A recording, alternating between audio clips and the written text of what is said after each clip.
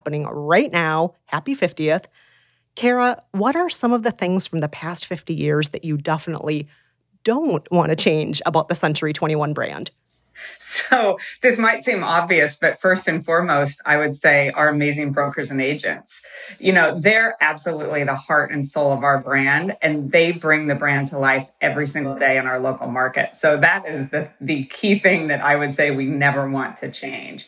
Now, after that, I'd take it up a level to our brand, which is Century 21. And our brand was founded by trailblazers who were really looking to change the real estate industry. And we have a ton of firsts in our brand. For instance, we were the first brand to really introduce the franchise model.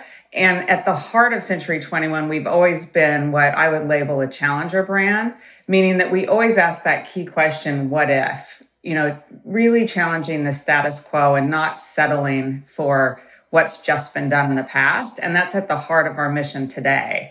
And in the mission today, what we're really challenging is not just delivering on a transaction, but making that change to deliver that holistic experience to customers and making sure that we provide the tools and resources necessary to really help our agents drive their business forward and make sure that they're delivering that experience versus just trying to go from A to Z and get through that transaction as quickly as possible. And Mary Lynn, you have been on the ground for several decades now. What do you think is staying the same about C21 at this point? It's absolutely the network. It's always been about the people and the relationships. I believe there is true caring and a genuine want to help another member of the network, be it another broker owner or the president of our brand. Everyone is really trying to reach the same goal. Mm-hmm. Now, Kara, you touched earlier on the fact that you are trying to make some changes, though. Leading up to the 50th anniversary, you unveiled a total rebranding for Century 21 Real Estate. And, not just the logo and the color scheme, but a whole reinvention of what the company does and who it is. What are some of the things that changed under the hood?